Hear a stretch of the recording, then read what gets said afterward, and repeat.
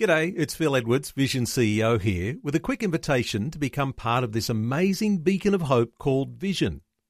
Together we can put our love into action to help people of all kinds build or rebuild their lives on the truth of God. Please consider the part you can play during our upcoming Visionathon appeal, remembering that it's your support that makes Vision possible, including this podcast. Audio on demand from Vision Christian Media. Foundations. So you imagine a crown of thorns that's been put on his head and then they've got rods. We're talking about a company of soldiers here. Yeah. So they've got rods, all of them, and they're bashing these rods across his head. Can you imagine the swelling and the disfigurement? Foundations. Understanding the Jewish foundations of our Christian faith. With Robbo Robinson and Mandy Warby.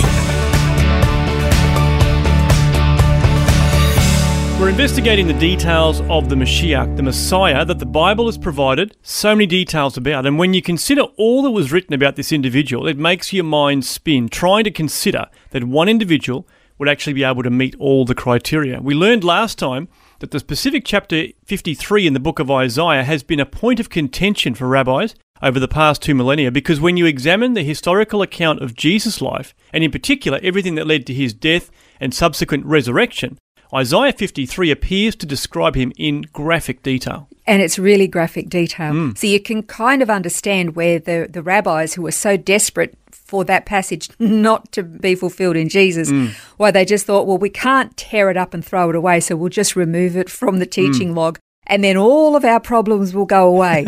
No, they didn't. Yeah, not they quite. absolutely didn't. Okay, so the real description of the servant that is in Isaiah 53 starts in the last 3 verses of Isaiah 52. So I want to have a look at those verses just because it provides a little wider context. Okay, well, let's read that. It's Isaiah 52, verses 13 to 15. Behold, my servant will prosper.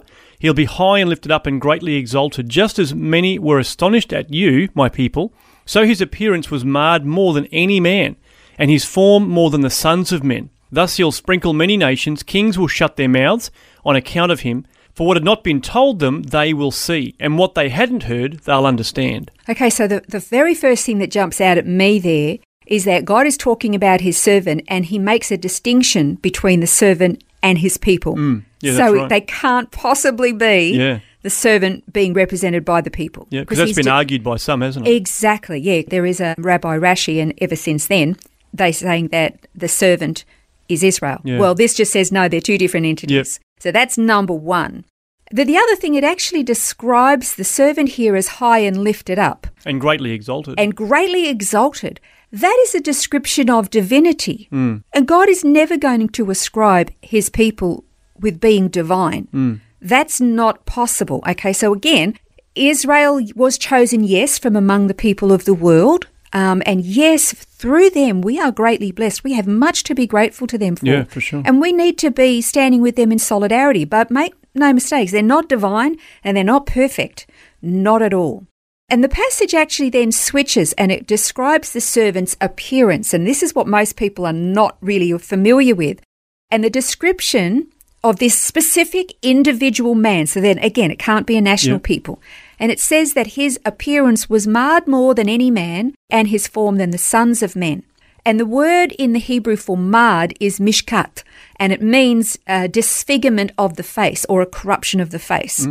I want to read to you from Matthew 27, verses 28 and 29, because it says what happened to Jesus at his crucifixion. It says they stripped him, they put a scarlet robe on him, and after twisting the crown together with thorns, they put it on his head and a reed in his hand, and they knelt before him. They mocked him, saying, "Hail, King of the Jews!" They spat on him, they took the reed, and they began to beat him on the head. Now, we think of a reed, you think of a little fluffy piece of grass or something. Yeah. No, not at all. In the Greek, the word for reed is kalamos, and it means a measuring reed or a rod. It's a rod. Now, they'd already put thorns on Jesus' head. Can I just tell you, have you ever bumped your head and you get an instant lump or a bump on there? Have you ever had, like, you've scratched it and it comes up in a... So you imagine a crown of thorns that's been put on his head and then they've got rods. We're talking about a company of soldiers here. Yeah. That they've got rods, all of them, and they're bashing these rods across his head. Can you imagine the swelling and the disfigurement of his head. Yeah. And also keep in mind that these thorns weren't just little rose thorns either. They were, ginormous. Listen, I've had little pricks on my that's head right, that have left me with a big lump. Yeah. So I can't imagine if they were, a centimetre or an inch long. Yeah.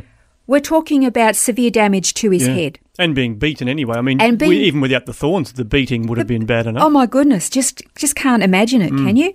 Then there's another verse that often people are not aware of that describe what happened to Jesus' face. And that's also in Isaiah 50. Yeah, well, this is verses 6 and 7 of Isaiah 50. It says, I gave my back to those who strike me, and my cheeks to those who pluck out the beard.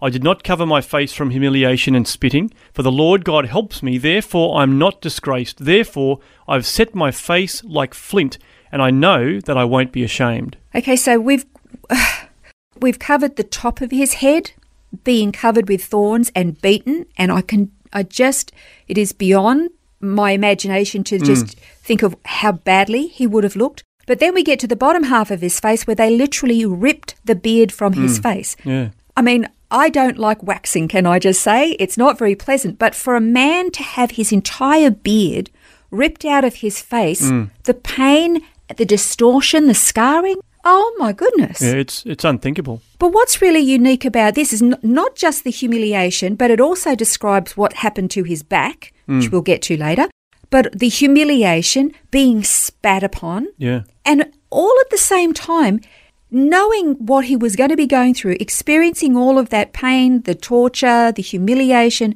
he set his face like flint, like he was so determined. Yeah, that's right. Yeah. He was so determined. And you see that in Luke 9, actually. Like there's obviously the week leading up to his crucifixion, he went into Jerusalem and they were wanting to kill him, so he knew he was going into trouble. But there's a reference in Luke 9:51 that actually talks about him setting his face like flint, actually having that determination about his decision to go, despite what he knew was before him. Yeah, and even all of his disciples were saying, don't, what are you thinking? They want to kill you. Yeah. And he says, no, I'm going. It was like he was so set. And poor old Thomas says, come on, we'll all go die together. Yeah, that's right. They knew what was coming. Yeah. Wow, you read these verses, then you look at what happened to Jesus and you kind of scratch your head and go, how can there be a question here? These words in Isaiah 52, again, about the servants sprinkling many nations and that kings would shut their mouths about him and he would reveal to them things they hadn't seen or heard or knew before. This is pointing to a time when Mashiach's sacrifice had been completed and then the nations and the rulers would hear the gospel, something they hadn't heard or seen before, and then they would come to know and understand salvation as a result. Now, since Jesus' death and resurrection, what's happened, Robbo? The gospel's gone around the world. Yeah, that's right. And we have many kings and queens and nations and rulers who've bowed the knee to the gospel. The gospel has almost gone to the four corners of the globe, reaching nearly all peoples, which is phenomenal in and of itself. And the reference to the servant sprinkling many nations is a reference to the sprinkling of the blood of animal sacrifices. When the priest would make an animal sacrifice, he'd take the blood and he'd sprinkle it on the altar. Yeah, that's right. This is a sacrificial term. The very thing that Jesus did, the servant did. Yes. Oh, are we talking about the servant or are we talking about Jesus here? Yeah, interesting. Yeah, fascinating. Well, that's just a couple of verses from Isaiah 52, but we're going to continue in this series in the next program and in future programs as well, looking at the forbidden chapter, Isaiah 53, and seeing the Mashiach in those verses. And we'll begin that next time on Foundations. This has been Foundations, a look at the Jewish foundations of our Christian faith. For study notes, resources and more, see vision.org.au/foundations. Thanks for taking time to listen to this audio on demand from Vision Christian Media. To find out more about us, go to vision.org.au.